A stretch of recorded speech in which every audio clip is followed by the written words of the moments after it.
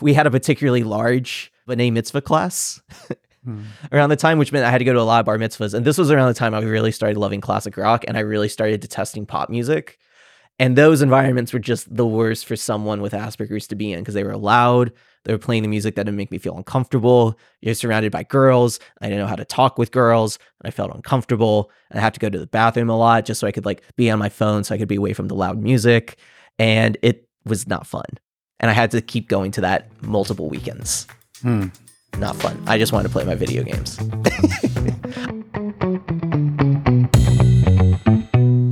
Hello, welcome to Square Peg's podcast.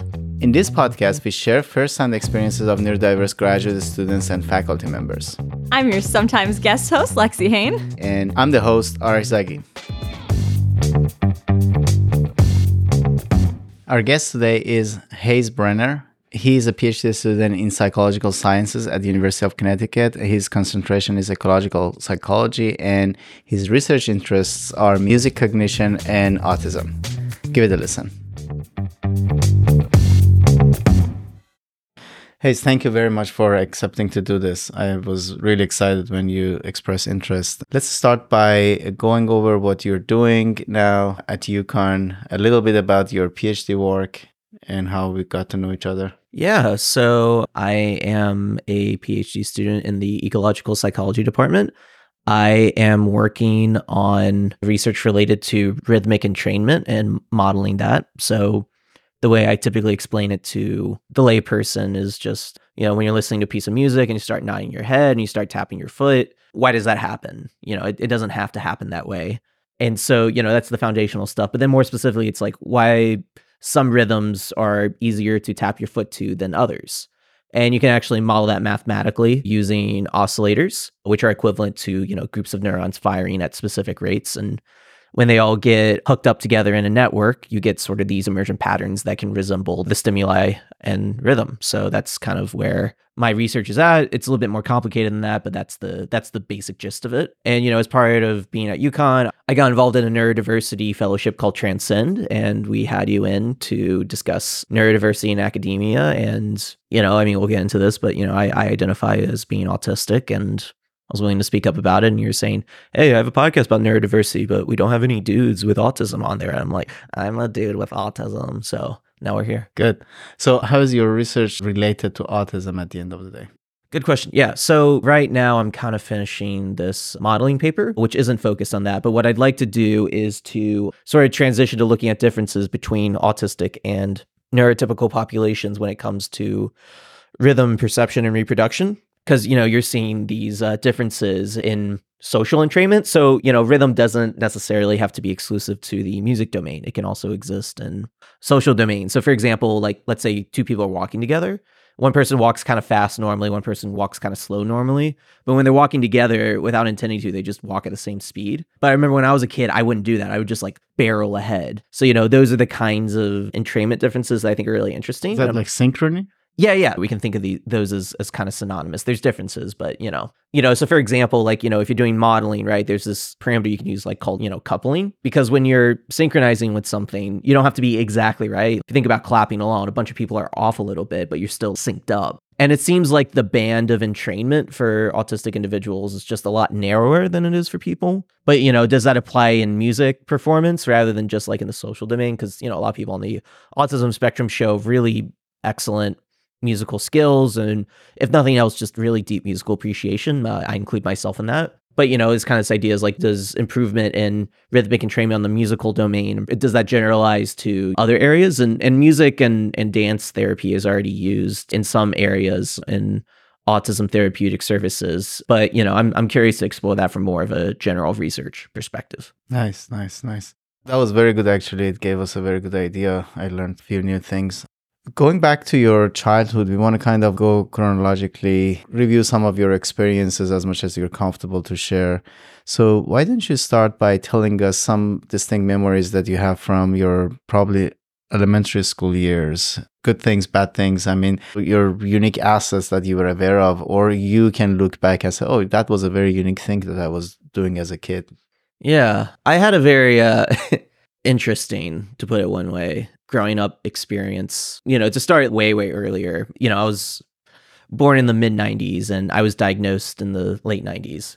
For the time, it was very, very early. And I was specifically diagnosed with PDD-NOS, which stands for Pervasive Developmental Disorder Not Otherwise Specified. Later, it seemed more likely that it could have been categorized as Asperger's. That's no longer a categorization. And, so now I just say, like, I identify as being on the autism spectrum. So already it's kind of weird with the identity aspect of it, especially now that, like, Asperger's is no longer an official diagnosis. And also other people have talked about, like, the, shall we say, to put it mildly, sketchy aspects of Hans Asperger, the guy for which the disorder is named after.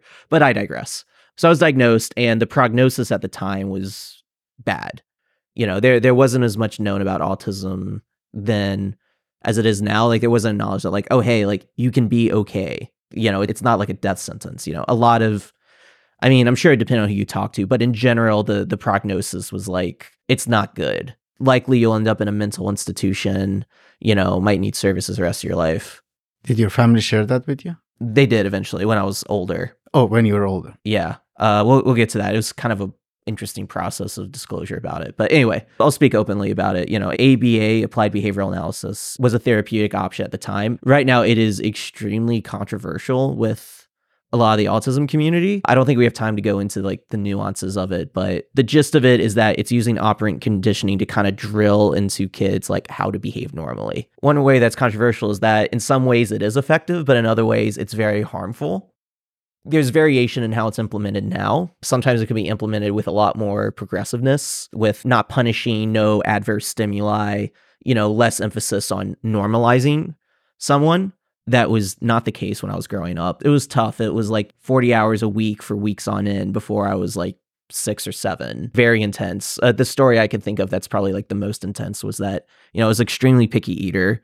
I wasn't eating well. I'd eat like chicken nuggets and hot dogs with mustard and not much else. Mm-hmm.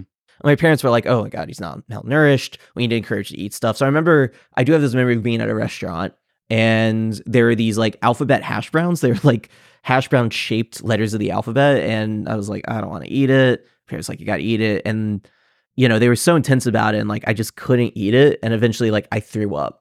It was kind of like that level of intensity. And there was another memory where like they tried to get me to eat broccoli and like I threw up because like I just couldn't do it. It was like a lot of drilling, like stimming. Yeah, I mean, like one really controversial aspect about it is like stimming, right? So it's like self-stimulating behavior. Mm-hmm. That was kind of like conditioned out. Like the goal was to kind of make someone appear normal. It was kind of tough. Now you're looking at retrospectively, but when you were going through it, were you bothered by that, or that was the life you were living?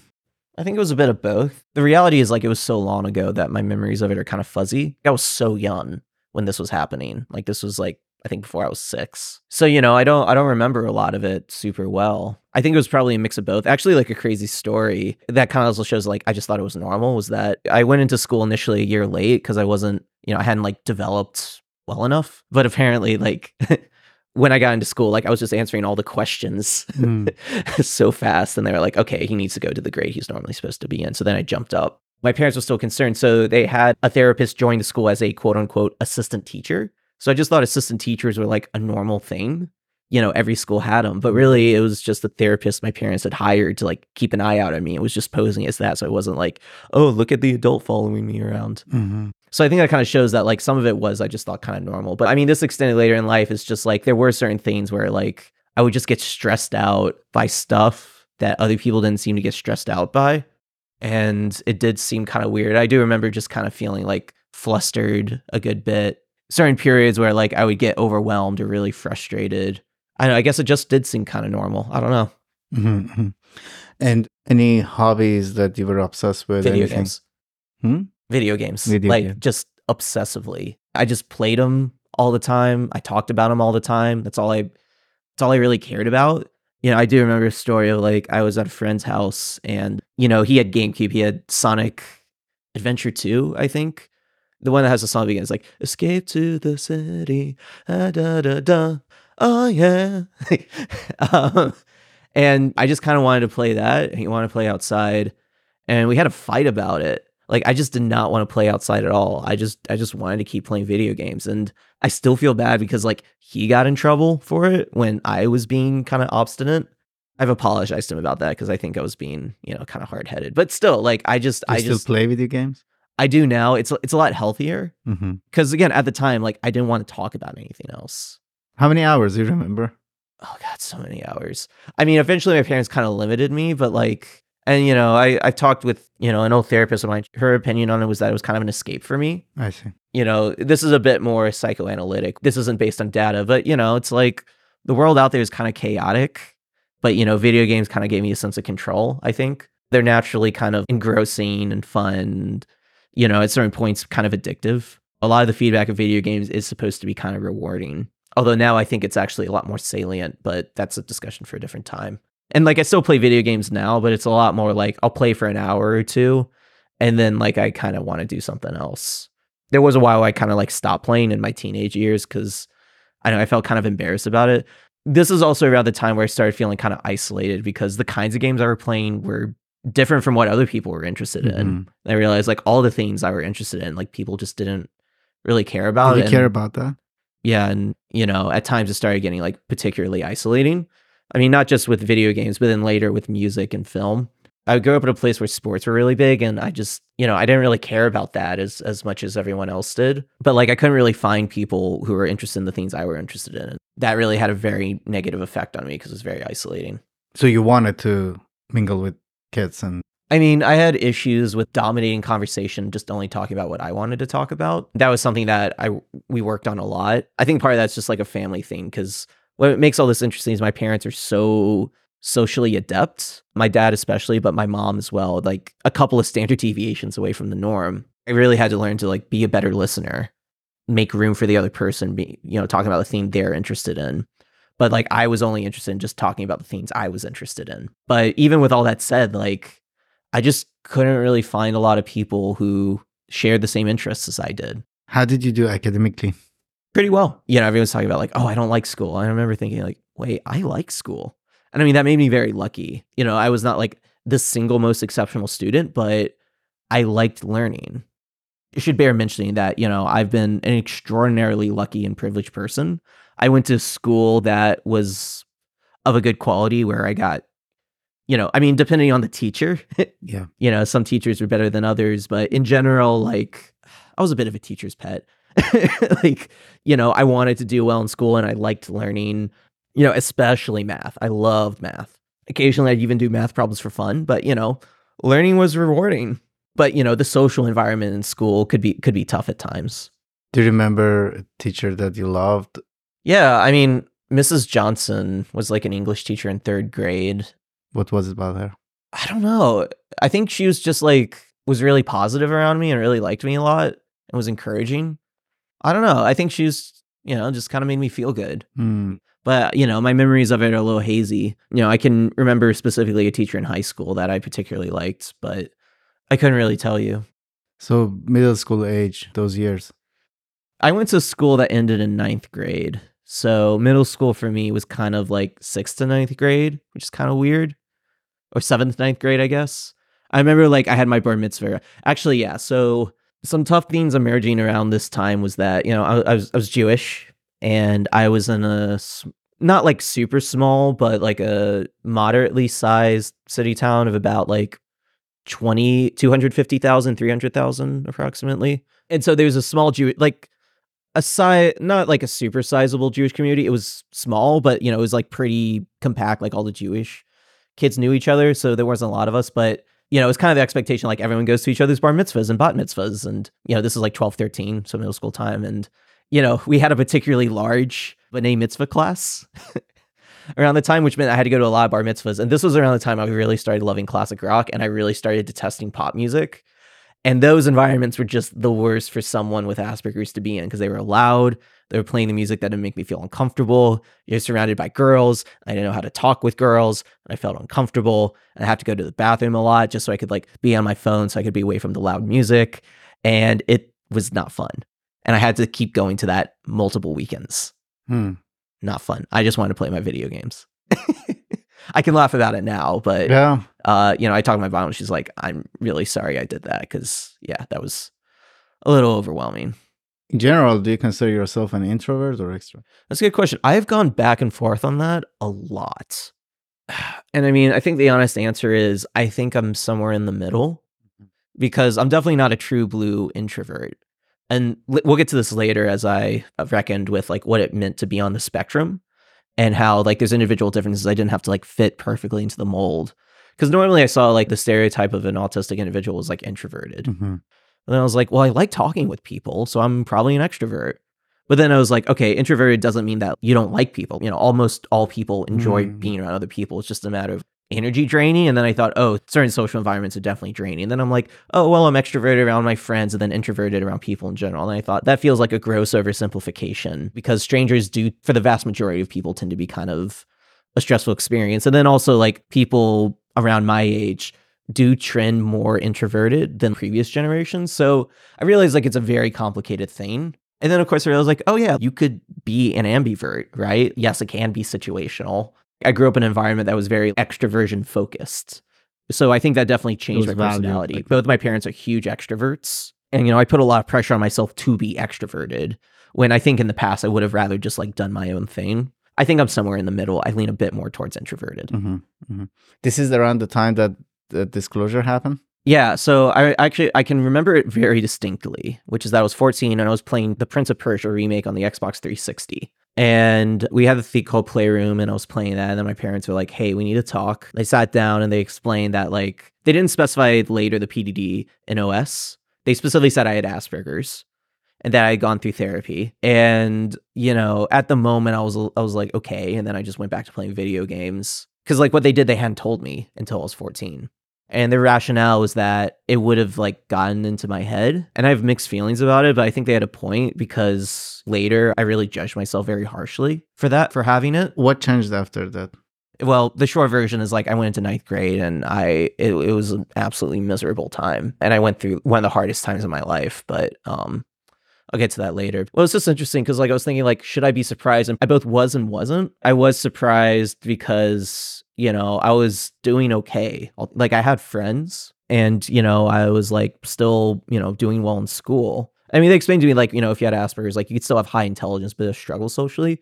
But then I kind of thought of like all the meltdowns I had had.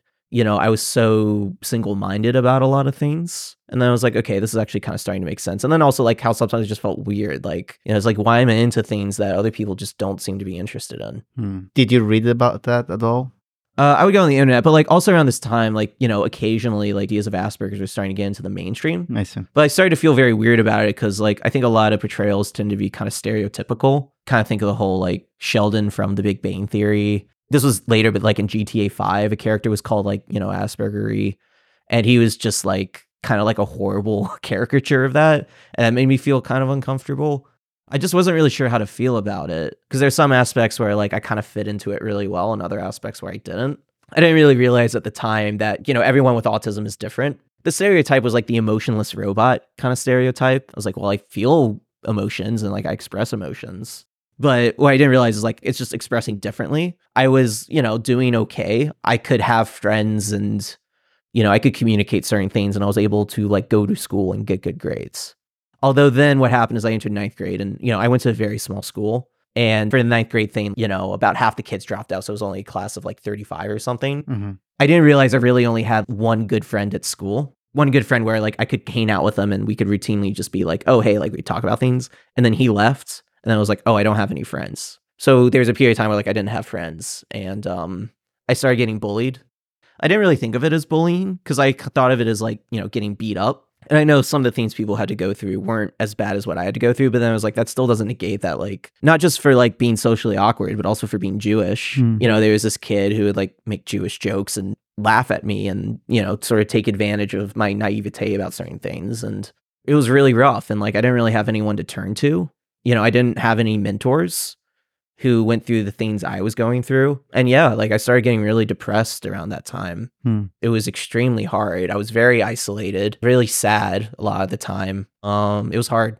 But you maintained a good academic performance. I think I did okay still, yeah. Well, I mean, that's what I was good at and that's what I knew, you know. I think there is something there, so I want to go a little deeper. So again, going back to the label that you now knew about, what you're studying is not too far from like how human cognition works and how we process information. So I want you to kind of give us your opinion, because I have mixed feelings about if it's a good idea that we are using these labels or not. I have serious troubles with the whole medical model. Some people, they say like, no, those are descriptors. So we need to be able to use those descriptors so we can provide the necessary support. What's your sense? I mean, tell us Yeah, about well, I was kind of thinking like, oh, someone gets diagnosed and then they feel bad about it. But the vast majority of stories were people who were relieved because people realized like, oh, it's not my fault. Part of it was just like, I was like seriously depressed at the time. There was just a lot of self-blaming. It's like, oh, I'm such an awkward person. Like, oh, I'm this, I'm that. But, I think that negative aspect was a lot more due to the fact that the world around me wasn't a good fit for me. It was mixed because like in some ways it was so privileged, but it was like Southern, sports obsessed. That's not good for someone who just wants to like talk about indie rock and weird esoteric games. Like that's not a good fit for for me. But then I'm also like, well, is that a good fit for like any kind of nerd? Well, maybe not really. 15 was like, that was starting to be a very formative time when I started really kind of exploring other stuff. At the time, for me personally, I really did want to belong. I wouldn't have said it like this, but like I wanted to fit in socially. Were you working hard towards it? Yeah, I was. Like, I was looking back on it. I think a lot of the culture I was surrounded by was very unhealthy, especially in terms of like male expression. It was a lot of like Southern fratty kind of ideals. I was sort of like, oh, I should aspire to be like that. And now I look back and I was like, why would I ever want that? But simultaneously, like the things I liked, it's not like I was wanting to listen to like Florida Georgia Line.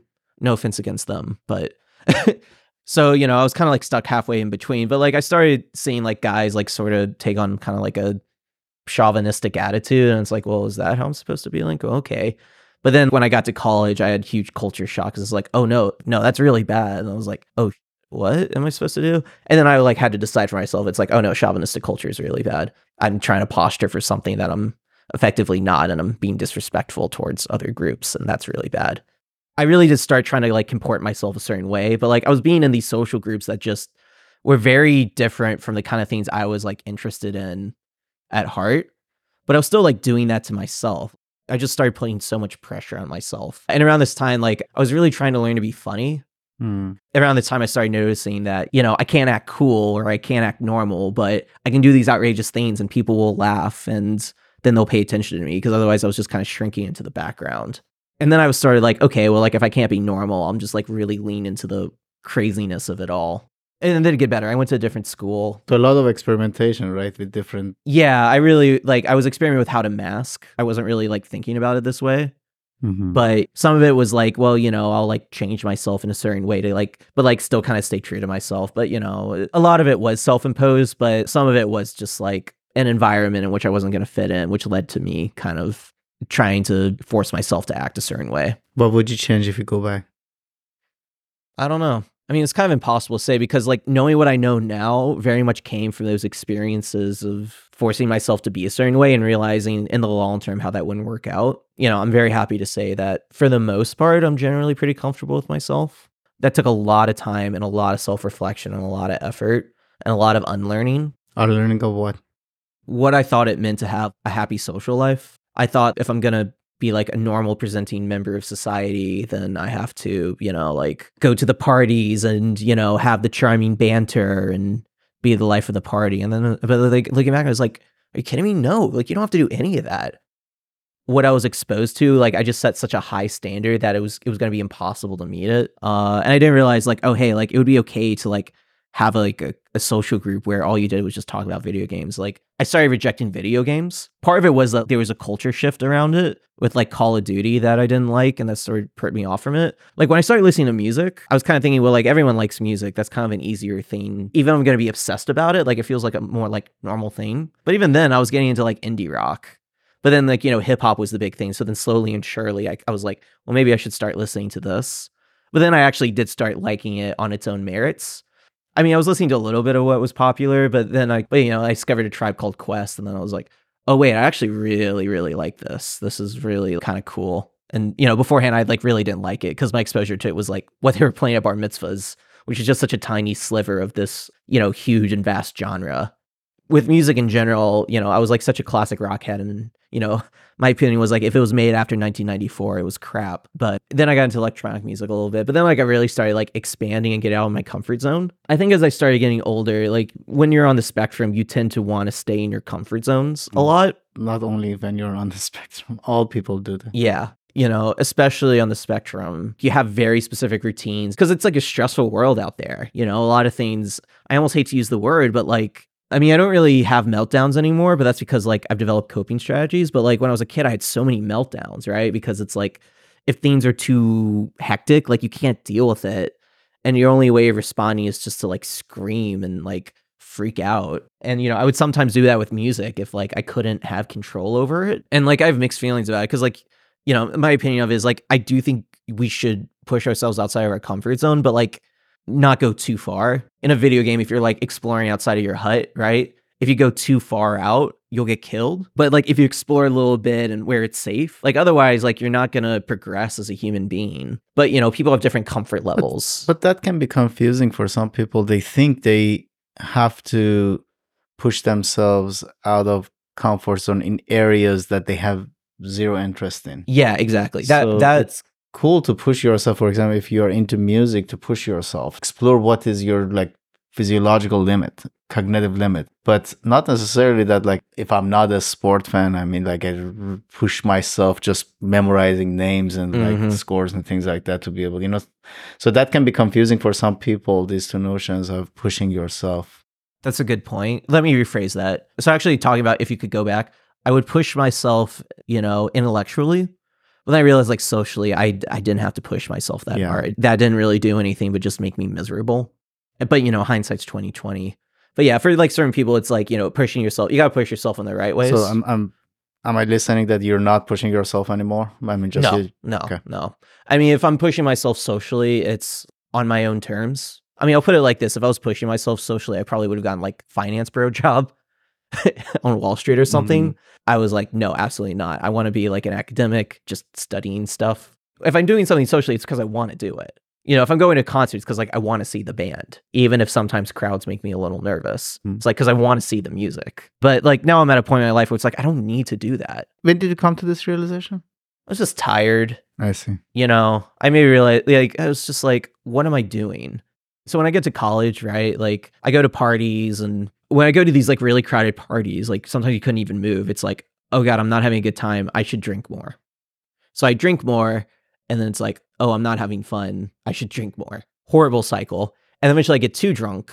But then it's like, when I'm too drunk, it's like, I'm not having a good time. And I should have taken a step back and realized like, well, what if you just don't like this environment? Yeah. That's an example where I was like just pushing myself too hard. And I didn't realize it was making myself miserable. Yeah. And that's true across the board for neurodiverse because they have stronger feelings about different environments. Just the assumption that everyone needs to like everything. We have an idea that there's a normal person that is okay with everything and enjoys everything. And I don't think that that person exists. We all like things and don't like things. And again, for neurodiverse people, that might be exaggerated a little bit, and we have to make room. Yeah. Eventually I was like, I just wasn't having fun. And I realized I wasn't having fun. And I was like, I should just live life on my own terms and do the things that actually make me happy. It was kind of like slow and sure, but just kind of when like it started solidifying when I was just like doing my own thing a lot more. And I suspect that that helped your mood and happiness. Yeah. I mean, in general, there were other struggles I was facing. So let's not skip the high school. Oh, yeah. Well, I mean, I will say relatively as a uneventful 10th through 12th grade. 9th grade is when it was like really tough. And then I went to new school and it got better. It was still a small school I went to, but like eventually I found a friend and we could bond over music, and he was also like a huge nerd. I did well in academics. I wanted to get into college. I studied really hard, but I generally was cool with studying. But, I was still surrounded by certain kind of social groups that kind of veered me a certain way. That still make me kind of sad sometimes. But in general, I was just a lot more focused on like going to a good college and getting a good job. And then, I go to college and I'm like, oh my God, I'm free. And, this is when I started like kind of acting a bit silly and crazy. And I kind of thought like I had mastered the skills, right? Like I was a quote unquote normal person, even if I was kind of silly. And then I'll skip the details, but I started doing things and people started acting a little bit weird about it. And then I started realizing like, oh my God, I'm still coming off as kind of weird. And then there was this moment where I was like, oh wait, I don't know if I can actually like pretend to be normal. That was a realization where it was just like, oh and then of course, like there's all the other stuff with college, like you're living on your own and you're trying to manage things. The fallout from like when I was 15, when I was really depressed, it was also still there. I was so lonely and so isolated. And then I was like, I feel like I had to work so hard to like maintain friendships. But like I still never felt like I was part of a group. Yeah. And I worked really hard to try to be part of a group, but it never solidified. So I still started feeling isolated. So that residual stuff kind of like still carried on. And I was still trying to like be a part of social groups when I would have been a lot happier doing stuff that was more aligned with stuff that would make me happy. Yeah. And I feel very weird saying this. I wanted to join a fraternity. My dad was in one, and I was surrounded by that culture a lot. And I thought like, oh, this is cool. Like, you go to parties and you're friends with people and like, you meet girls and, it's kind of like this effective way to like have it made. Mm-hmm. When I go to these events, I don't know if I would admit it, but it's like, no, you're out of your element. This is not you. But then what happens, a fraternity started up that had gotten kicked off and they're like, we need members. So I was like, well, I'll join. So I was in a fraternity. In some sense, it was really lucky because it started up. It was kind of all the people who didn't fit with any of the other fraternities. And, for the most part, it really was a good group of guys. I was like, okay, this is my identity now. And I kind of like put a lot of energy into it. But then like kind of from junior to senior year, I was like, wait, what was I doing? I was like, I should have spent time like in like a music record production club or. So you were just striving that sense of belonging. Yeah, which is what a lot of people face. But I think for me, it was particularly salient because I never really felt like I had that. Because I remember even within the fraternity, there were like different subgroups of people. I just kind of float in and out of a bunch of them. But I never really like had a sense of belonging there. And then like, people would like get together to like share apartments and that never coalesced for me. So I was always just living on my own. So I was still feeling isolated. And so that was still really tough. And that was also around the time I started realizing like, okay, I probably have like depression and anxiety. What do you think can solve that problem? Part of the problem is like a lot of these feelings, I thought I was the only one going through them. I only later realized that like these issues of loneliness were actually like very widespread. I was just in an environment where like I wasn't exposed to a lot of it. People probably were just better at hiding it. Did your parent being extremely social enrooted this value in you that like, oh, that is what belonging means? I mean, that. Yeah, I don't think they wanted to do that explicitly. I mean, I think that's what I took with it. It's everyone's fault and it's no one's fault. But it wasn't just my parents. It was also like the social environment I grew up in. And that sent some like confusing messages to me. I think the biggest thing is just like, if there's something I really wish I had like a male role model, someone who had kind of gone through a situation similar to me. Well, tell me you're okay liking these things, that you don't have to strive for these things. Yeah. It'll actually make you a lot happier if you don't strive for these things. This is making you miserable. Would you listen to a person like that? Hard to say. Never had it. Not really. I did have role models. My dad in general was like a pretty good role model, but like someone who was like on the spectrum, who had gone through the specific things I had gone through. And hopefully by you now sharing your stories, the next person listens to this and it's like, oh, maybe I can think exactly. that way, Yeah, I think that's, now that I think about it now, I think that's a big reason why I'm doing these kinds of things. I don't want people to have to go through what I went through. And I should clarify, in some ways I had it like extremely lucky. I had a stable household with loving parents. They weren't perfect, but they still gave me. But you are paying your dues. I mean, by being here doing this. Yeah. You made it and then you're paying forward. Well, in some ways I was really lucky and grew up in a really privileged environment. In other ways, it was really hard. And I don't want people to have to go through the stress I put on myself. So then end of the college year, I suspect that academically you were performing well and no problem. Distinct memories. I mean, I was doing engineering at a very tough school, so I didn't know that you were an engineer. Oh yeah. Well, I mean, originally I was going to do electrical engineering. Then I wasn't really passionate about it. Let's stay there. Tell us what you liked. So I will say, so also something that changed from like 2021, 22 is I started getting more like intellectually focused. I didn't really grow up in a very like intellectual environment in the sense where it's like, oh, hey, you can learn these like really deep philosophical ideas. I was kind of exploring these things on my own. Because I will say, like, especially with things like music, a lot of it was just like, I spent a lot of time on the internet, and so like a lot of it was me just like exploring these things and figuring out stuff on my own because no one around me was like into this stuff. So I kind of had to find it on my own. And then eventually beyond just music, it started being with like film and books. So I really started getting into film between junior and senior year. I kind of started thinking, okay, like, what do I really want to do? And honestly, I realized like the whole reason I did electrical engineering was like secretly I kind of wanted to design guitar pedals. before 15, I was like really into video games, a few other things like The Simpsons and classic rock. And then I started transitioning to just being completely obsessed with music, unhealthily obsessed. I had really started liking music intensely when I was 11, but then I kind of like, it was balanced with video games and I started phasing out video games. And I had also like really liked old movies around that time as well. But then that kind of went away a little bit. At one point I thought I'd be a film director. I really want to be a director, but I didn't have confidence in myself to do it. I couldn't really find a friend group to make movies with. And I started getting in my own head about it. So it was not about the way engineering was being taught or your classes that this guy just said your interests shifted or you realized that that doesn't take you where you want. What was about engineering that you didn't find yourself in it? I think the only D I ever got was in Circuits 1. That was a tough class. That didn't help. Like in general, my grades were okay. They weren't stellar around the time, but also like the engineering degree was like really hard. I don't know. I guess I was kind of like, okay, what are like my job prospects from this? But also like, I think I was just getting a little overwhelmed with the degree. Starting in high school, I started getting interested in psychology. And I think it was especially because, oh wait, there's a science behind behavior, something that I didn't intrinsically understand as well as other people. I thought, oh, you can learn about this. You can study this. You can create laws and rules behind this. So I did AP psychology in senior year of high school. Like something kind of started clicking. And then when I get to college, I always loved math. And I was like, oh, I kind of want to do something with math or science. In high school, I had a really great physics teacher who also did an engineering elective. And I really like that. It's like, oh, you get to apply math. That's amazing. So I was like, oh, I'll do that. I guess I just didn't find it as fulfilling as I thought it'd be. And then I kind of realized the practicalities of like how you'd apply it in a setting. And I kind of thought, I don't know if this is for me. But then I thought, oh, what if I could do something like mathematical with psychology? And then I thought, well, what if I could do like autism research? That would be really meaningful.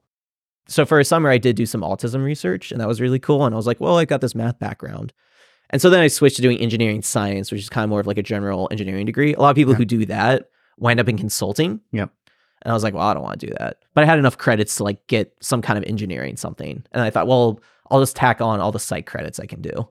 And then I was like, you know, music's the thing I love. Let me do something with music. I got a music tech internship. That didn't turn out to be as fulfilling as I thought it would be. And then like very randomly, I started really getting into like movies, like international movies.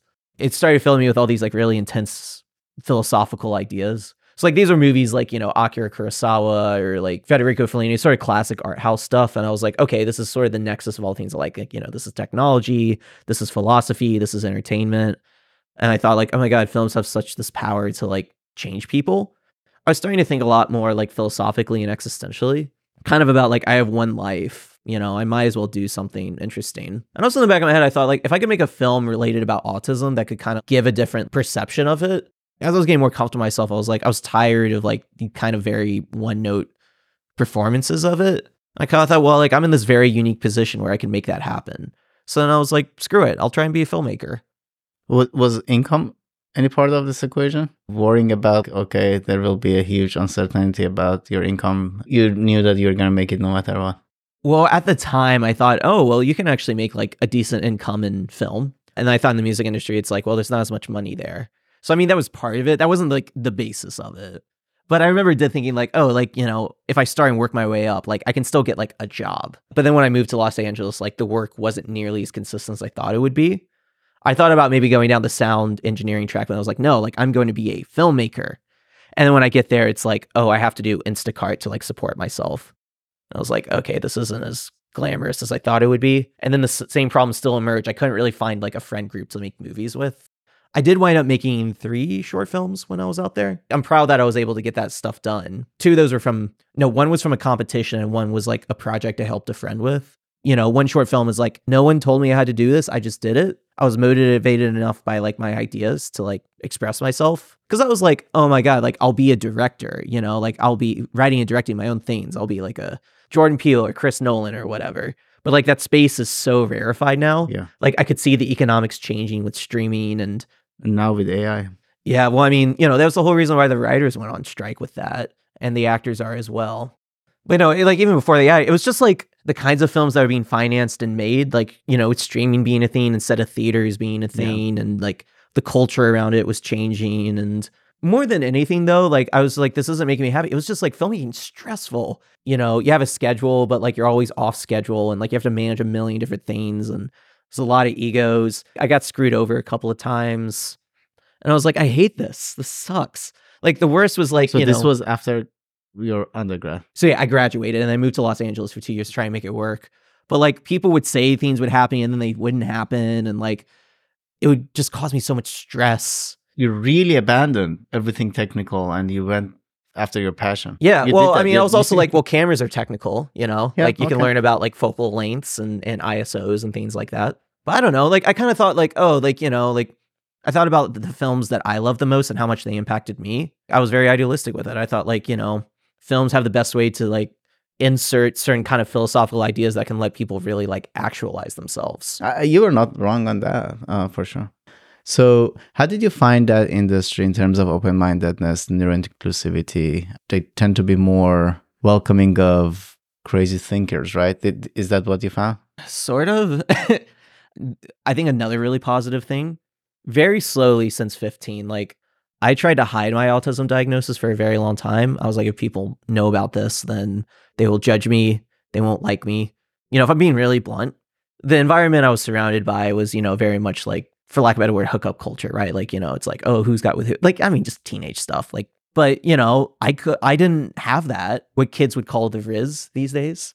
Mm-hmm. But, I was like, oh, if I tell a girl I have Asperger's, then like she would want nothing to do with me. She'd think I'm like gross and weird. I would tell close friends. And at some point in college, I started being a lot more open about it.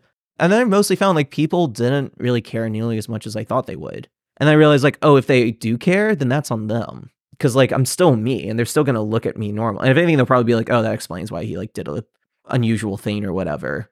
But to go back to the question of in the film industry, I mean, in some ways, yeah. But like the problem was like, it's just, I mean, my experience is there's just like a lot of egos. Yes, there probably is more acceptance for people with like weird stuff. But then like on a film set, time is money. And even if you're doing a project for free, people have very limited time. So you're just constantly trying to get stuff done. And I tried working as a first assistant director on a no budget film. And this guy definitely was like a bit on the weirder creative side, but he also was like a narcissist. Not only was he a narcissist, he was a habitual liar. I don't know, he wasn't very nice to me and he wasn't nice to a lot of other people. And also it's like, you have to work with a lot of people. Tensions can run really high on a set. And when people work together, it's beautiful. I think the reason I was getting really frustrated is like I was working, but like I wasn't getting paid and I wasn't getting job opportunities like I thought I would. So it wasn't what you thought. It wasn't what I thought it was. And I wasn't really like making good progression like I thought I was. And I realized like, oh my God, my career aspects are so tenuous here. And also like just with my own conditions, like this is just like so much maximizing stress. And that was the point in my life where I was like so single-minded and I was like, I can do this. I can do this.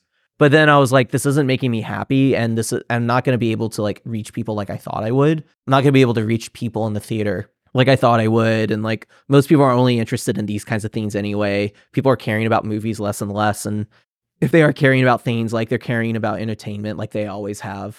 So I started getting kind of cynical about it. But yeah, I think the thing that was like hardest for me was like, you were told you'd have a certain opportunity. That wouldn't happen.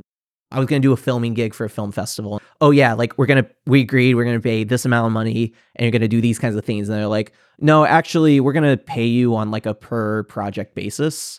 And there's no guarantee you're actually going to get any clients. We're just going to offer your services. And I was so frustrated that I was like, I'm not going to do this. And then there was another time when like I joined a temp agency because I wasn't getting any work. And they're like, okay, well, you're going to work at this VR company. I was like, I have the job, right? And they're like, yeah, just show up to training. And so I show up to training. And then I saw the schedule and I wasn't at any hours. And I was like, hey, where are my hours? They're like, oh no, we'll get in touch with you. And then they're like, oh no, they're actually not moving forward. And like I cleared my schedule for this. And so it's like, I can't handle this. But like that kind of thing happens all the time. So in that sense, it's very much not friendly to neurodiverse people because like it's just opportunity and then it's gone. No stability. There was like no stability. In that sense, it's not very friendly. I think a lot of sense, it was really just, it was just luck. Even when I had the connections, like the luck just didn't work out and the opportunities didn't present themselves. Because I had some good opportunities. Like I got an internship with the guy who runs the production company that like makes the Smurfs movies. He was actually a very nice guy. I thought after that, it's like, okay, like I'll get like a agent job and nothing. In the 90s, there was like an American indie market that emerged that made things like a little easier. I mean, there still is one, but like there's just not nearly as much money in it, right? And even then, like you had to deal with like Harvey Weinstein. Ugh. Speaking of predatory, even on like, that no budget film, I was like that still felt incredibly predatory with that guy, even though there was like no money in it. because he was just like charismatic and he got people to work with him for free. But like he was a dick. And so I was like, why am I working for you if you're not paying me and you're just acting horrible to me? And the film's not even that good. So there's a guy named Jordan Kerner who produced the Smurfs movies. He produced the Mighty Ducks. So he had his big heyday in the 90s. The last big thing he did was like the Clifford the Big Red Dog movie. So he does like a lot of family friendly stuff. And I thought, oh my God, that's my in. And even with that connection, opportunities still didn't emerge. I was just like, what the am I doing? That was a fun journey to LA. And let's come back, talk about, okay, then how did you start thinking about grad school? That's a 180 turn. So yeah, well, I had done psych research in undergrad, but then I was part of a lab. I kind of like lost focus with that and I started getting into the music stuff. So then I took my weird path. I remember the day that like I lost that VR job. I was really sad. Speaking of like things that like I'm doing on my own terms to be comfortable, there's an electronic musician I really like, Tycho, and he was playing downtown LA and I had already gotten a ticket to it because he was doing a DJ set. But with clubs and stuff, it's sometimes a horrible experience because the music's loud and the drinks are overpriced. But for me, it's like, are they playing music I like? And if the answer is no, then it's a miserable experience. But if they're playing cool music, then it's a lot of fun. Because it's like, I'm not chatting with people. I'm by myself. I'm just closing my eyes. I'm listening to music on a really good sound system. I'm like, this is actually really cool.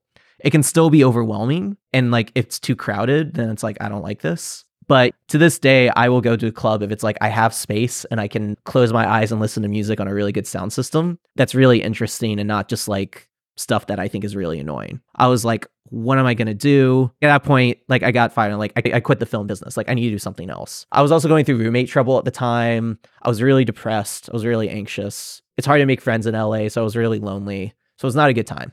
But it's like I still have tickets. So it's like I'm still going because like what else am I going to do? Like I'll feel miserable tomorrow, but like I'm just going to go out.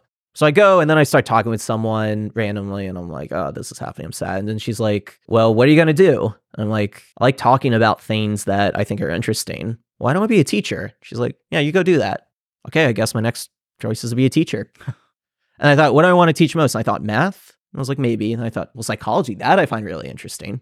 And I thought, I kind of want to teach at a collegiate level. Maybe I should be a professor. I didn't initially want to go back into research. And I was like, well, if I want to teach on a college level, I need to like go back to grad school and at least get a master's. But in order to get back to the grad school and teach stuff, I should get more research experience. And my mom had a connection at UNC Chapel Hill to do neuroscience research on autism. And while that was still, again, unpaid internships, noticing a theme, it was still like an opportunity to get out of LA and kind of like get my life back on track. And then also it's like I realized there was still purpose in doing autism research. And then like I got a mentor in a guy named Dr. Shen. And the thing was he gave me a lot of confidence because, I was like, I'm not sure if I can do this. And I straight him asked him one day, like, do you think I could be a good scientist? And he's like, yeah, definitely. I'd write stuff up and he's like, this is good work. And I think part of that like gave me confidence to go into research because he's like, you're doing good work. Like you're thinking like a scientist. And while it's not like the most exciting thing, I was like, okay, there's still stability. It's more stable than in the film. And I still find this satisfying.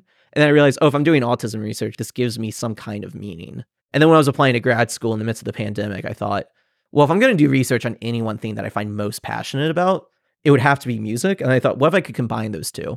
So then I was lucky to get into this music lab. And then I asked, can I do music and autism research? And my advisor said, yeah. So while my focus is more on music, I am making that transition to autism research. And I don't think it's going to like change the world or stop climate change or anything like that. That's an illusion that a lot of younger people have, that they can be the one that they can solve that grand scale problem with poverty or global warming and things like that. A lot of people are confused by that. And my advice is just think about little problems. Even if there is a need for people to go attack that problem, we still need to solve these tiny problems. And that is the surface of what I say. I believe if we solve those little problems, those bigger one goes. Yeah, go away. definitely. One of my favorite books is called Cloud Atlas. There's a movie based off of it, but it has one of my favorite quotes. Without spoiling anything, a guy ends like, I'm going to be a good person now. And someone's like, you're an idiot for thinking that. Any good action you do can be undone in like a second. You're just a drop in the ocean. And the last line of the book is, what is an ocean but a multitude of drops? I realized with autism research, and I started realizing this as a kid, I'd start seeing all these autism PSAs and, promos and advocacy and whatever. And I'd see parents talking about it and I'd see practitioners talking about it. And I was like, where are the autistic people? Am I crazy? Like, what's going on? There's no autistic people talking about this. Like, we're the stakeholders here. Where are our voices? The same for dyslexia. There is no dyslexic person being in writing intervention, if you think. Yeah, autism varies so wildly in terms of phenotypical expression, right? Instead of high functioning versus low functioning, I think high impact versus low impact or profound versus non-profound autism might be a bit better. Some people may need services for the rest of their life. Yeah, I understand. For other people like me, like we can go about our lives. And for a lot of people, it's somewhere in the middle where like it impacts you. And, some people with autism like don't have the capacity to speak up. It was like, there's still people who want to speak for themselves. I think another really big thing that changed is the neurodiversity movement became a thing. And there were a lot of self-advocates. And, there were people saying like, hey, that thing you went through as a kid actually was kind of bad. Like more generally as like a culture, right? It's like, nobody made an effort to accommodate you. You always had to accommodate yourself for everyone else. And that's not always very fair. There's some aspects of autism where, the meltdowns or the self-harm where it's like, there's no aspect of that where that's good. But then there's other aspects where it's like, I'm so passionate about the things I love. And then it's like, I'm supposed to put that aside? That's bullshit. Yeah. Like, why the do I have to do that for someone else? I was like, well, that's ridiculous. Why do I have to accommodate that? It's completely ridiculous. The conversation definitely is not a balanced conversation when it's just like so focused on deficit and challenges and all of those things. And there is a segment of the population that they need services. Absolutely. Yeah. But I think we can mitigate some of those challenges by just focusing on the strengths. Imagine, for example, if someone when you were 12, had realized some of your intense passion towards certain things and said, okay, let's work on this project together. Or like, you like music, let's do this together. I'm sure you wouldn't feel that depressed at that age. So the thing is, we think by propagating this kind of deficit-heavy narrative, we are supporting kids. Mm-hmm.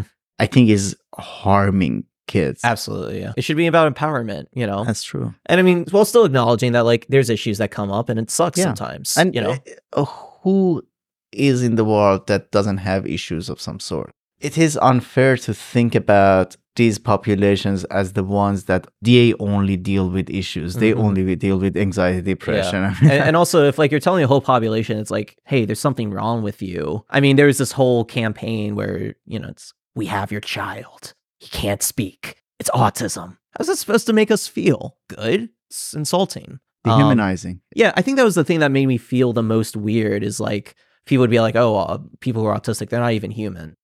Like, yeah, like we express ourselves weird. I have a question. Are you controlling certain things or you're genuine? This is you. This is something that messed me up for a long time and it still messes me up. Just during the conversation. Just during the conversation. Well, this is relevant for the conversation, but just in general, I can't always tell because I spent so much of my time trying to learn and comport myself a certain way. At a certain point, I couldn't really tell if I'm just like putting on a mask or if I'm being my genuine self. I started noticing that in college a bit. But my sense was you're extremely genuine. I will say what I do now is like, even if like some of that was resulting from me spending so long trying to mask myself, I try to be genuine now. The reality is like I comported myself in a way where I had to accommodate others. I think if I was really being myself, I wouldn't have any kind of voice modulation. I just kind of do that naturally now. Because the problem is, I was kind of taught again, it's like you're speaking too loud, you're not being aware of reading the room and whatever. Those are the kind of things where like I have to comport myself a bit. And like I probably always do it so much I don't even notice it.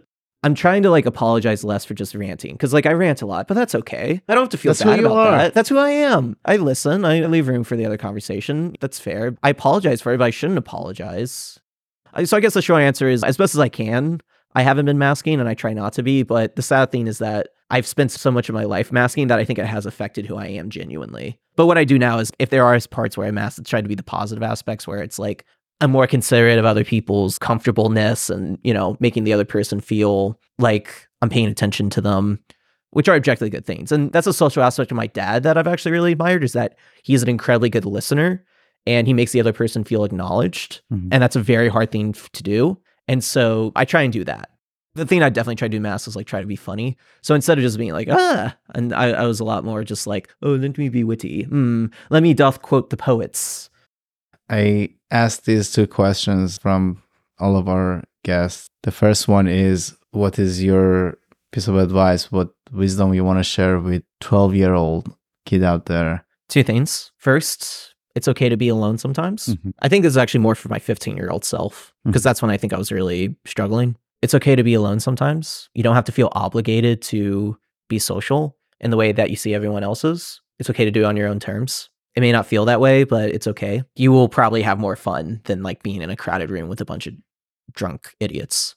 And also, I think a big thing that took me a long, hard time to learn is resilience and not having learned helplessness. And that's something that you kind of only develop with time. You do look like a resilient person. I both don't like the experience I had, but I'm also grateful for them because it did make me a much more resilient person. You know, if you're in the right environment, going through hardship can really help you. Yeah. If you're in the wrong environment, it can break you. I think the only difference was I had a supportive enough environment. As easy as I've had it in some ways, I've had it really tough in others, but I was able to do okay. You know, I think when I was 15, like I gave up easily. I tell them it's not easy. You're going to have hardships, but you're tougher than you think. Yes.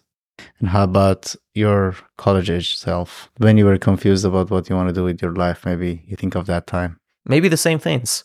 Would you suggest that go explore, or you would suggest be more calculated? Do more music related things. I did do music related things. I play guitar now. I learned drums. I made an Am I EP. hearing follow your passion? You know, it's weird because in some ways I'm really grateful I didn't. At first I wish I did. I thought about the music industry as it exists now and it just seems like miserable. I think considering my personality, I don't know if it would have been the healthiest thing for me because I have an idea of what it would entail. And I think there would be aspects that would be incredible. But I think about like the traveling, the lack of stable income, you know, especially Would having be to another walk through film COVID situation. Yeah, it very easily could have been that. I'm probably happiest just occasionally dabbling in music without it having to be an obligation. Yeah, although I would have definitely told my 12-year-old self, it's hard, but make it a hobby. Don't make it a career. Really do it because you love it because it's so rewarding. Keep it a hobby. Like, don't do it out of an obligation. Sometimes hobbies become your career. Sometimes. That can be a double-edged sword sometimes. Why? Because I think about with music is that if it's a career, then you have to come up with music. And what if you just don't feel like coming up with music? Like when I was thinking of filmmaking, I was thinking like you're on the set and you're like directing and you're writing and you know, you're making all these creative decisions. But what about all the times you have to go out and fundraise? What about all the times you have to go talk to the press? Like those are the parts of the job that you don't necessarily think about that can really, really suck unless it's really worth it. And I also just didn't think about like the stress of having to coordinate things always going wrong. Everyone's looking up to you. You have to make a million decisions and you don't have enough time. And then if you're in a band, you have to lug luggage everywhere. You have to worry about logistics and traveling costs and getting COVID.